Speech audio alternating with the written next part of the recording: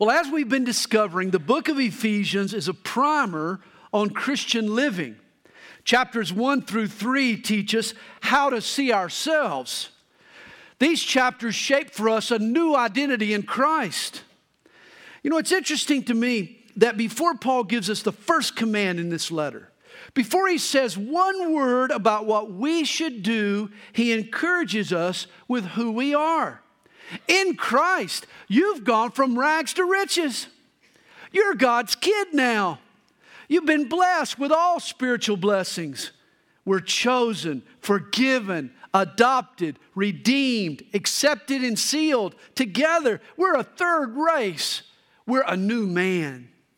You see, it's only after we've been exalted to heavenly heights that Paul then begins to tell us how to navigate life on earth. That's the theme of the second half of the book, chapters 4 through 6. Paul teaches us how to live our lives. And in chapter 5, verse 22, the subject matter hits close to home. In fact, it deals with the home. The relationships basic to family life, husbands and wives, parents and children. And this will be the focus of our studies over the next couple of months. And let me stress the importance of our passage this morning. You see, it's easy for me or you to be a Christian, to show grace and stand for truth in the cozy confines of the church. It gets more difficult in the workplace, but there we're still trying to be a witness. We're motivated to be loving and kind and patient with the lost people around us. No, the real test of our Christianity is how we behave at home. When we let our hair down. When we feel free to be ourselves. Are we tenderhearted and gracious and merciful to the people living under our own roof? How does your Christianity work in the hothouse of relationship that we call family? Are you holy at home? I like what author Howard Hendricks used to say. If your Christianity doesn't work at home, don't export it. Marriage and family is where life makes up its mind. It's where we are what we are and live what we really believe. There's no bluffing the people at home. Well, for 3 weeks, we're going to talk about marriage. And then for 3 weeks after that, we're going to talk about parenting. Today, I want us to read Paul's entire text for husbands and wives. And then we'll go back and focus on the first few verses 22 to 24. Paul writes, "Wives, submit to your own husbands as to the Lord. For the husband is head of the wife, as also Christ is head of the church, and he is the Savior of the body. Therefore, just as the church is subject to Christ, so let the wives be to their own husbands in everything. Husbands, love your wives, just as Christ also loved the church and gave himself for her, that he might sanctify and cleanse her with the washing of water by the word, that he might present her to himself a glorious church, not having spot or wrinkle or any such thing, but that she should be holy and without blemish. So husbands ought to love their own wives as their own bodies. He who loves his wife loves himself, for no one ever hated his own flesh, but nourishes and cherishes it, just as the Lord does the church. For we are members of his body, of his flesh, and of his bones.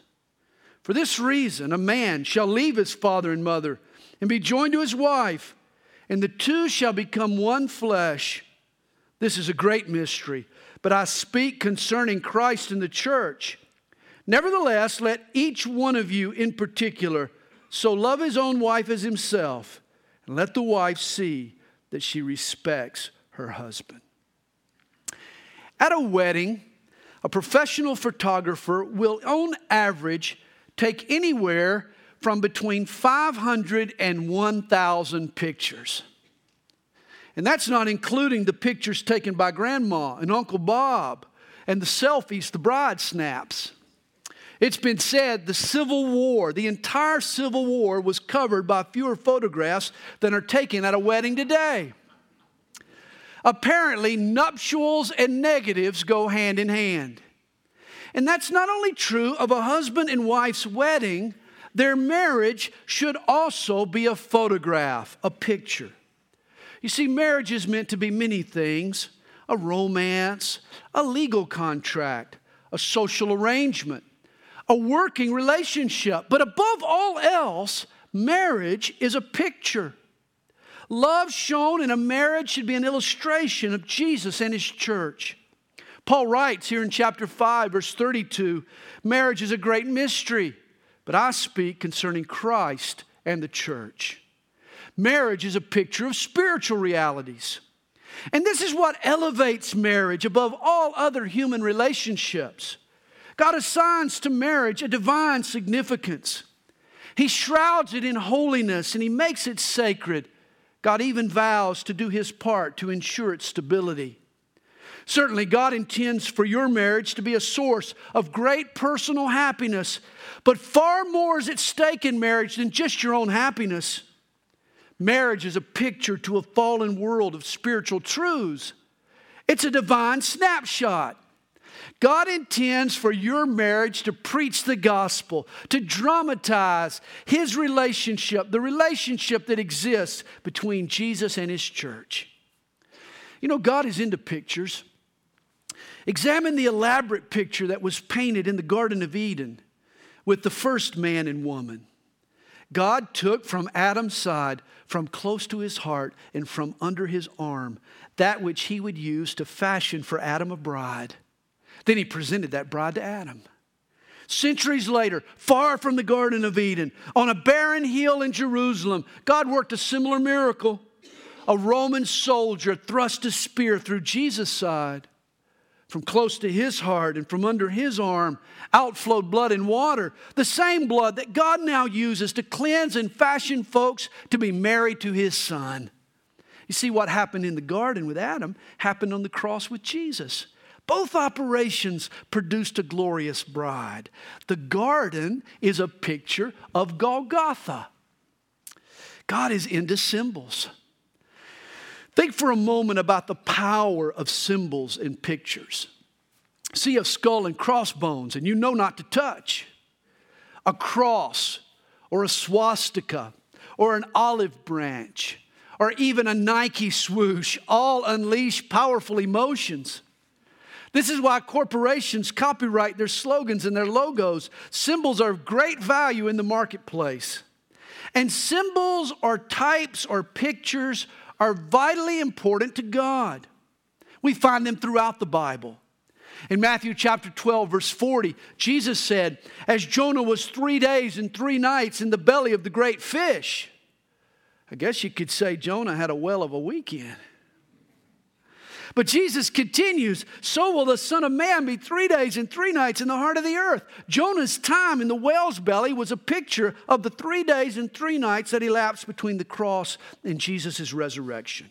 Jonah was a type of Jesus. Here's another powerful symbol or picture. God told Abraham to take Isaac to Mount Moriah and sacrifice his only son. But God never intended for Abraham to go through with the ordeal. His actions were meant to be a picture of what God would do years later on that same mountain, Mount Calvary. There the Father offered His only Son, Jesus, as a sacrifice for the sins of the world. No doubt Abraham's experience on Mount Moriah was high drama, but it portrayed a higher reality. And recall how upset it made God when His messenger Moses messed up the New Testament picture. When the Israelites were in the wilderness, they grew thirsty. And God told Moses to strike the rock, and out would gush water. But when the need arose again, God said to Moses, this time speak to the rock, and it will yield its water. You see, here's the New Testament picture that God was painting for future generations. People have a spiritual thirst that can only be satisfied by miracle water from Jesus the rock. On Calvary, 2,000 years ago, God struck the rock. Now all we have to do is speak to the rock and ask Jesus for His living water, and He'll satisfy our thirst. What a snapshot of salvation. But Moses marred the picture. You see, he was agitated with Israel's unbelief. And rather than speak to the rock, he struck it a second time. And God got angry, not with Israel, but with Moses. Moses not only misrepresented a patient God, but he distorted God's symbolism, God's picture. Jesus was to be struck only once, never again. Moses spoiled the New Testament picture and was punished. He never entered the promised land. And here's the moral to all of these stories. You see, God takes spiritual symbols seriously. And this is also true with marriage. The relationship between a husband and a wife is God's wedding photos. It's intended to be a picture. Marriage is a depiction of Christ and the church. And this is why your marriage will never see the promised land if you don't live out your part of the picture. Marriage is a voluntary role play of spiritual realities. And sadly, this is the aspect of marriage that sails over the heads of most married folk. They're oblivious. Perhaps they're not biblical enough or spiritually minded enough to realize what's at stake in their own marriage. You see, more is on the line in your marriage than just your own happiness, or your mom and dad's opinion, or what other folks think, or even what's best for the kids. Hey, when a marriage gets in trouble, why is it nobody asks, what does God think? Hey, what's best for God? What would be pleasing to Him? All too often, we fall victim to the daily grind, the hustle and bustle around us, and we lose sight of the big picture. Our lives start spinning out of control, and a lot of what we do no longer makes sense to us, even our marriage. We neglect our spouse, and we forget the significance of marriage in general. The vows we took no longer ring in our ears. Couples lose sight of the overarching picture. They nurse little hurts, and they forget the larger issues at play in their marriage. Here's an illustration. One of the most exciting spectacles in college football is performed by the Ohio State Buckeye Band. It's a routine called Script Ohio. The performance has been a tradition since 1936. Before a packed stadium of 105,000 Buckeye fans, the marching band spells the word Ohio across the field. The climax comes when one of the sousaphone players dots the I. He struts out to a tuft of grass marked by the drum major, and then he bows to the crowd. I mean, the stadium goes nuts. Well, why don't you just see for yourself?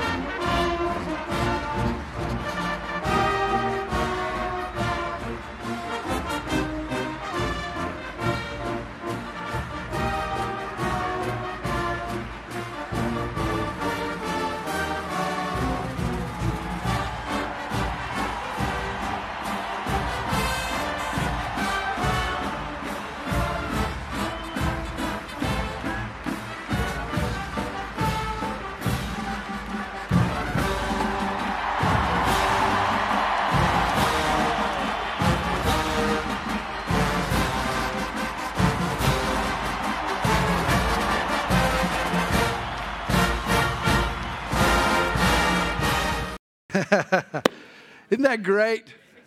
You see, here's my point. If you're watching those band members from the sidelines, down on the ground level, I'm sure their movements look confusing. They look chaotic. You can't make out what's being drawn on the field. You see, it's only when you're high in the bleachers, it's only when you're in the blimp overhead that you see what's really being spelled out. And this is true in a marriage. We're actors in a divine drama. God has a role for the wife to play. God has a role for the husband to play.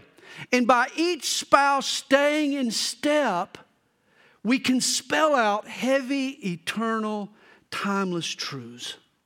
But these roles are only seen. They're only understood and appreciated from a higher vantage point, from God's perspective. And that's why we have to stay above the day-to-day. On the playing field, marriage can look random, even chaotic at times. You don't see the reason for all of the movement. But view a biblical marriage from the blimp, From God's perspective, and you see clearly what's going on, marriage suddenly makes sense. From heaven's perspective, it's all being scripted according to plan. You know, it's interesting. One of the Ohio State band members, he made this statement: I'd rather dot the I before I die than be president, because dotting the I is a bigger honor. Here's another comment from one of the I dotters.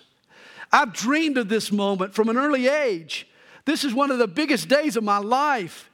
It's probably what a wedding would be like. And I couldn't agree more.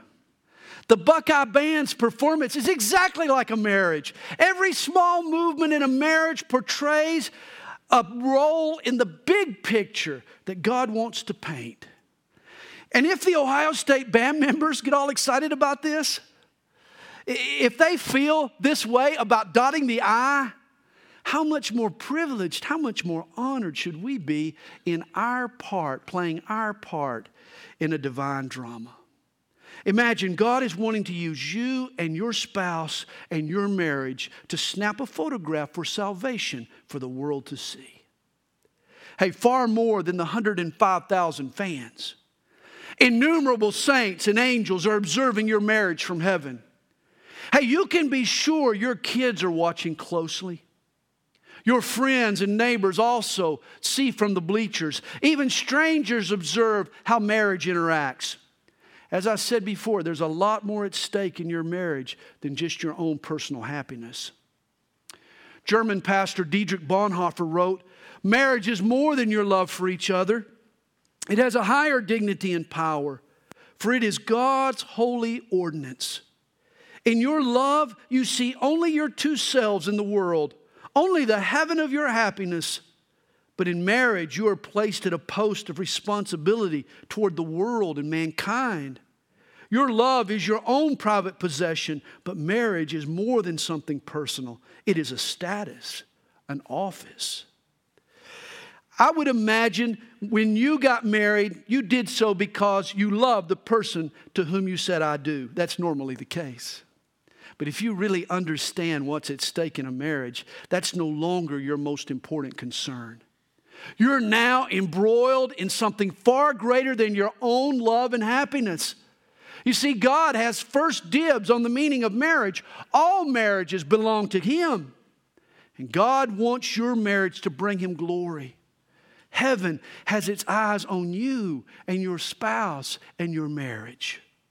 Certainly, God wants a marriage to be full of love and happy times, but those times will become more frequent when holiness, not just happiness, is your goal. You see, there's a reason we once called it holy matrimony. Well, with the time I have left this morning, I want us to begin to focus on the role play between a husband and a wife. How each spouse should march and stay in step. For according to Ephesians chapter 5, a husband needs to act out Jesus' responsibilities to his church, whereas the wife portrays the church's duty and attitude toward Christ.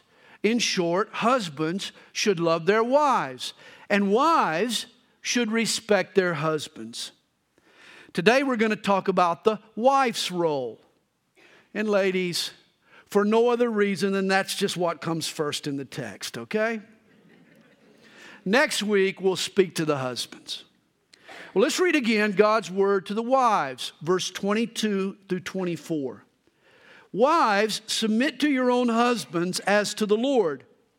For the husband is head of the wife, as also Christ is head of the church, and He is the Savior of the body. Therefore, just as the church is subject to Christ, so let the wives be to their own husbands in everything. As Christ is to the church, the husband is the head and Savior of his wife. Put those two things together and it adds up to servant leadership. A head provides leadership and coordination. A servant rescues and enhances. This is a husband's role toward his wife. Whereas the wife is called on to submit to her husband's leadership. And the mere sound of that word, submit, causes some of you ladies to bristle up. You'd think I just uttered a 4-letter word rather than a 6. Wives, we got some work to do this morning. The Greek word translated submit is hupotasso. It means to arrange under. The wife arranges or orders her life around her husband's. She plays off his lead. It reminds me of Scottie Pippen. Any of you remember Scottie? He had a successful basketball career for the Chicago Bulls. He played with the greatest player of his era, Michael Jordan. And you see, that worked in Scottie's favor. For Jordan drew the double teams, and he would pass to a wide open Pippen. Scottie got the rebounds when defenders left him to stop Jordan. Scottie Pippen became a superstar in his own right by letting Jordan be Jordan and playing off his lead. And this is what a submissive wife does. She lets her husband lead, and she tailors her game to complement his. You see, the Chicago Bulls won 6 NBA championships because Scottie Pippen was willing to reel it in and accept a subordinate role. He acted for the good of the team. If he had fought with Michael Jordan for control, the Bulls would have been a second-tier team. Rather, he embraced his role in a bigger mission. And this is the attitude of a godly wife. For the glory of God, for the good of your marriage, a godly wife submits. Submission is living sub or under the mission of God's plan for marriage. A godly wife sees the big picture. This is God's wedding portrait, and both she and her husband have a special role to play. This is what Paul means in verse 22 by adding a little caveat, as to the Lord. A godly wife sees submission to her husband as part of her obedience to Christ.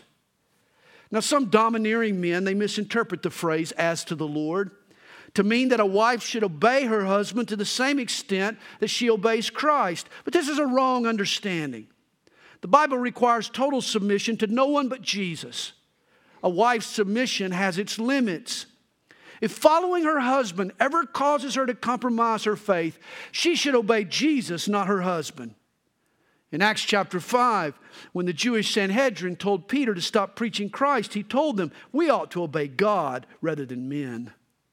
There's always limits on our submission to human authority, whether it's a husband or an employer or a pastor or a government.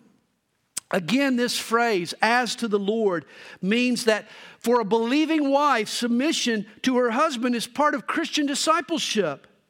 It's part of her discipleship. She follows Jesus by following her husband. She trusts the Lord to guide her spouse. You see, I once read a Newsweek article. I'll never forget reading the article. It was entitled, How to Stay Married. The reporter interviewed younger couples who were committed to marriage, and they wanted to make theirs last. But none of them had agreed on a structure that really worked. One couple was quoted as saying, with both our parents, the father is king and the mother is subordinate. We want our relationship to be much more equal. But then the article added, neither of them has figured out how to translate that into reality. You see, here's the problem. Two heads sounds like a great idea until you try it in the arena of the day-to-day. Over time, it's an unworkable arrangement. Two heads are against nature. Hey, your body has one head, not two. Have you noticed? If it had two heads, you'd always be arguing with yourself. The same is true in marriage. In marriage, there's discussion, even debate. But ultimately, someone has to cast the deciding vote. And in God's portrait, that's the husband. I've heard it put this way. Marriage is like riding a horse. Only one person at a time can ride in the front. Certainly, none of this means that a wife can't have a life. Of course she can. She can pursue her own interests and concerns and ambitions. But submission means that she chooses to arrange her pursuits around her husband. Once Billy Graham's wife Ruth commented, the best advice I can give to unmarried girls is to marry someone you don't mind adjusting to. God tailors the wife to fit the husband, not the husband to fit the wife. When it comes to most decisions at the Adams house, I solicit my wife's opinion. I'd be dumb not to. She's a wise woman. She has the gift of discernment. But Kathy and I have agreed that we want our marriage to paint a divine picture. and thus she's cool with me having the ultimate call. I have that responsibility. At the Adams house, the buck stops with the buck. One day, God is going to hold me, not my wife, responsible for the overall direction of my family. Kathy's role is to support and submit, whereas my role is to love and to lead. This is a challenge for me. This is a comfort for her. Let me say, I'm sure you can conjure up other marital arrangements that work for a time. But God's plan is about more than what works. It's about the spiritual truths that He wants to convey through the institution of marriage. Remember, marriage is God's idea. It's not yours or mine. And God can arrange it however He pleases.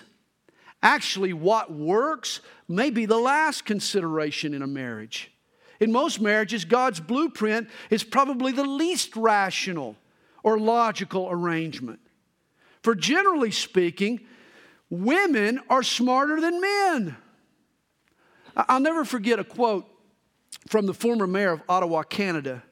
Charlotte Whitten was giving advice to young girls about the challenges that they would face if they pursued a career in politics. She observed, "Whatever women must do, they must do twice as well as men to be thought half as good." And then she added, "Luckily, this is not difficult." It's often true. The wife is smarter than her husband. And this is why Christian women struggle so with this concept of submission. They're tempted to take back the reins from their husbands since it's so easy for them to do so. Usually the man is quite dense. A wife is quicker to figure it out and size it up. That's why she has to have patience and trust the Lord to grow her husband. This is part of her submission. Recently, I went down to the library to do some research, and I asked the librarian for the book, Man, the Superior Species. The librarian just laughed and pointed to the fiction section. I've heard it put, if you think men and women are equal, just watch a man try to wrap a Christmas present. Women have gifts that are secretly envied. It reminds me of the time after the fall of mankind when Adam and Eve, they had that argument, it happened to them too. They got in a big argument. Adam shouted at Eve, "How in the world could God make you so beautiful and yet so dumb at the same time?" That's when Eve answered, "God made me beautiful so you would marry me and dumb so I would marry you." And this is my point. Why should men lead and women follow? Well, in the end, my friend, there's really only one reason, and it's not as logical as it is biblical. The reason men need to lead and women should follow is because God said so. God said so, and God owns marriage. This is God's order for marriage and for the church. It's the role play that He wants conducted among us. Years ago, there was a billboard up on Highway 78 that advertised Virginia Slim cigarettes. A pretty woman was blocking the path of a young man. And the ad's caption read, "Who cares who wears the pants?" And every time I drove past that billboard, I screamed at the top of my lungs, "God cares!" Don't you get it? God cares. He has roles that He wants to be played. If you need more proof of this than Ephesians 5, read 1 Timothy 2 or 1 Corinthians 11 or 1 Peter 3. It's all over the Bible. If you're a Christian, your marriage should be God's wedding picture. At home and in the church, God uses gender to portray heavy, spiritual, eternal realities. We preach the gospel when husbands lead lovingly and when wives submit willingly. And folks, notice, ladies, your girlfriends will ask, "Why in the world do you submit to your husband?" Suddenly, that becomes a wonderful opportunity to share the gospel in your relationship with Jesus. I'm not a big fan of these modern translations of the Bible that are all on the market today, but recently I did read a verse from the Amplified version that intrigued me. Ephesians chapter 5, verse 33 in the Amplified Bible tells us, however, let each man of you, without exception, love his wife as being, in a sense, his very own self. And let the wife see that she respects and reverences her husband, that she notices him, regards him, honors him, prefers him, venerates and esteems him, and that she defers to him, praises him, and loves and admires him exceedingly. Wow. Did they leave anything out? Men, if you want to run down to the bookstore this afternoon and purchase a few copies, that's the Amplified Bible. Get them while they last. But let me just sum up the verse in a single word. Respect. Read again verse 33. Nevertheless, let each one of you in particular so love his own wife as himself, and let the wife see that she respects her husband. Wives need love, while husbands need respect. Think about it. God knew before time began that he would order the family as he has. Thus, there's no surprise that he would wire the sexes accordingly. Since husbands are told to love their wives, it's interesting that wives need love from their husbands. They need their husband's love. And since wives are to submit to their husbands, it's no surprise that a husband's biggest need is his wife's respect. Notice here, Paul doesn't even tell the wives to love their husbands. A man feels your love, ladies, through your respect. In Dr. Laura Schlesinger's book, The Proper Care and Feeding of Husbands, she makes a big deal about a man's need for respect. She quotes a few callers into her radio show who focus on this point. A man named Dan writes, men need only appreciation, honest love, and respect. This will be repaid by laying the moon and stars at your feet for your pleasure. There is no need to work a man to get what you want. We live to take care of a wife, family, and home. Just remember that we are men and know that our needs are simple, but they're not to be ignored. A good man is hard to find, not hard to keep. Edgar says this, there are a few things that men want so bad they would do anything for it. I think a good number of men want respect more than love. And here are comments from 3 female callers. Tammy makes this statement.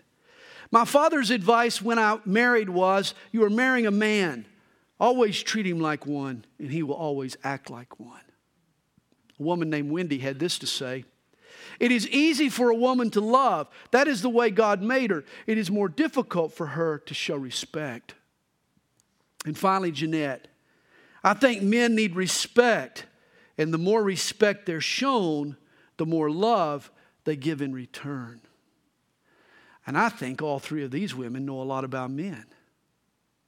Ladies, please realize the opposite of submission is competition. God created woman to complement her husband, not compete for control. Trust me, a battle of the sexes is not what your marriage needs. Here's a truth every woman needs to hear. When a wife declares war on her husband, he cannot win. If a wife wants to fight with her husband for the reins of the family, that man is destined to be miserable. He'll just cave in. He'll just give up. You see, men are taught from an early age not to fight with girls.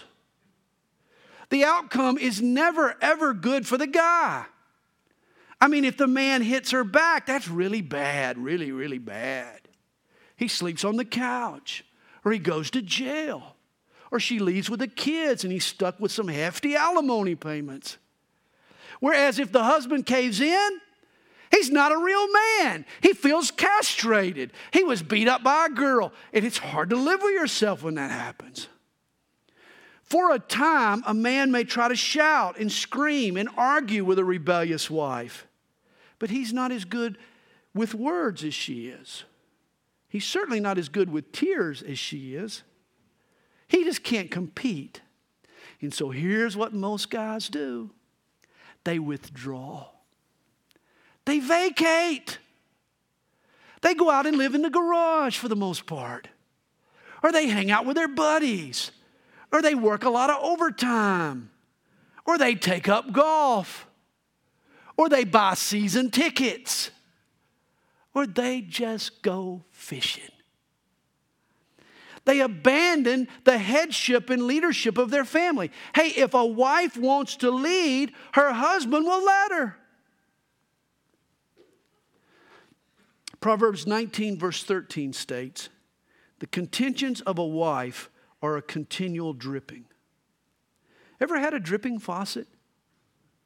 It's not a pleasant sound. Quite frankly, it drives you nuts. Water torture is the way wartime armies interrogate their prisoners and pry out from them national secrets. Ladies, you don't want to be a dripping faucet. A competitive wife who undermines her husband's leadership is a form of torture. Proverbs 21 verse 19 puts it, better to dwell in the wilderness. Total isolation is preferred than with a contentious and angry woman. Here's my point. Husbands can lovingly lead their wives just as Jesus leads the church. But a wife can either undermine or undergird that leadership. I know Christian men who plaster a smile across their face and they mask a deep down hurt they feel inside. It's painful to be stripped of your manhood and be emotionally castrated day after day. To be taken for granted and disrespected and get treated like a boy instead of a man. And then the wife wonders why he's so distant. Come on, ladies. Once there was a new group of male applicants. They arrived in heaven. Peter kind of looked them over and he said, all right, I want all the henpecked husbands over here on my left. And I want all the husbands who are bold leaders over here on my right. Well, the crowd began to shuffle and kind of rearrange themselves. And finally, every one of the men were on Peter's left, except one fellow standing there on the right. But Peter kind of looked him over. What a special guy. He demanded to know. He said, you mean to tell me you're the only man in heaven who stood up and refused to be dominated by his wife? The man answered him. He said, listen, buddy, please don't get mad at me. I'm just standing where my wife told me to stand.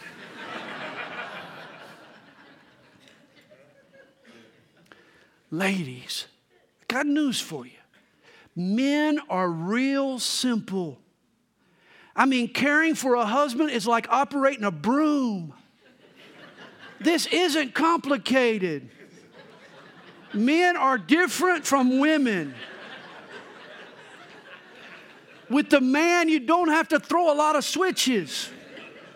Men are predictable. This is not rocket science. Men thrive off their wife's respect. God calls a husband to lead. But if he's to be the leader that his wife really desires, he needs her respect. In fact, a wife can say she loves her husband all she wants, but he doesn't acknowledge her love. It doesn't really register with him until it's shown in the form of her respect. Wives, the way your husband measures love is not by your words or your mushiness, but do you show him respect? Do you appreciate what he does for you and the kids? Or do you always complain? Is it never enough? Do you value his efforts or do you ignore him? Do you chip away at his confidence with biting remarks? The late pastor E.V. Hill, he struggled financially in the early days of his ministry. One night he came home to a dark house. He opened the door and he saw his wife Jane. She had prepared a candlelight dinner for two. He thought, how nice. He went into the restroom to wash his hands, but when he went to flip the switch, the lights wouldn't turn on. He flipped it several times. He finally walked back into the kitchen and he asked his wife, why weren't the lights still on? His wife started to cry. She said, you work so hard. We're trying. But I just didn't have enough money to pay the bill this month. I didn't want to discourage you, so I thought we'd just eat by candles.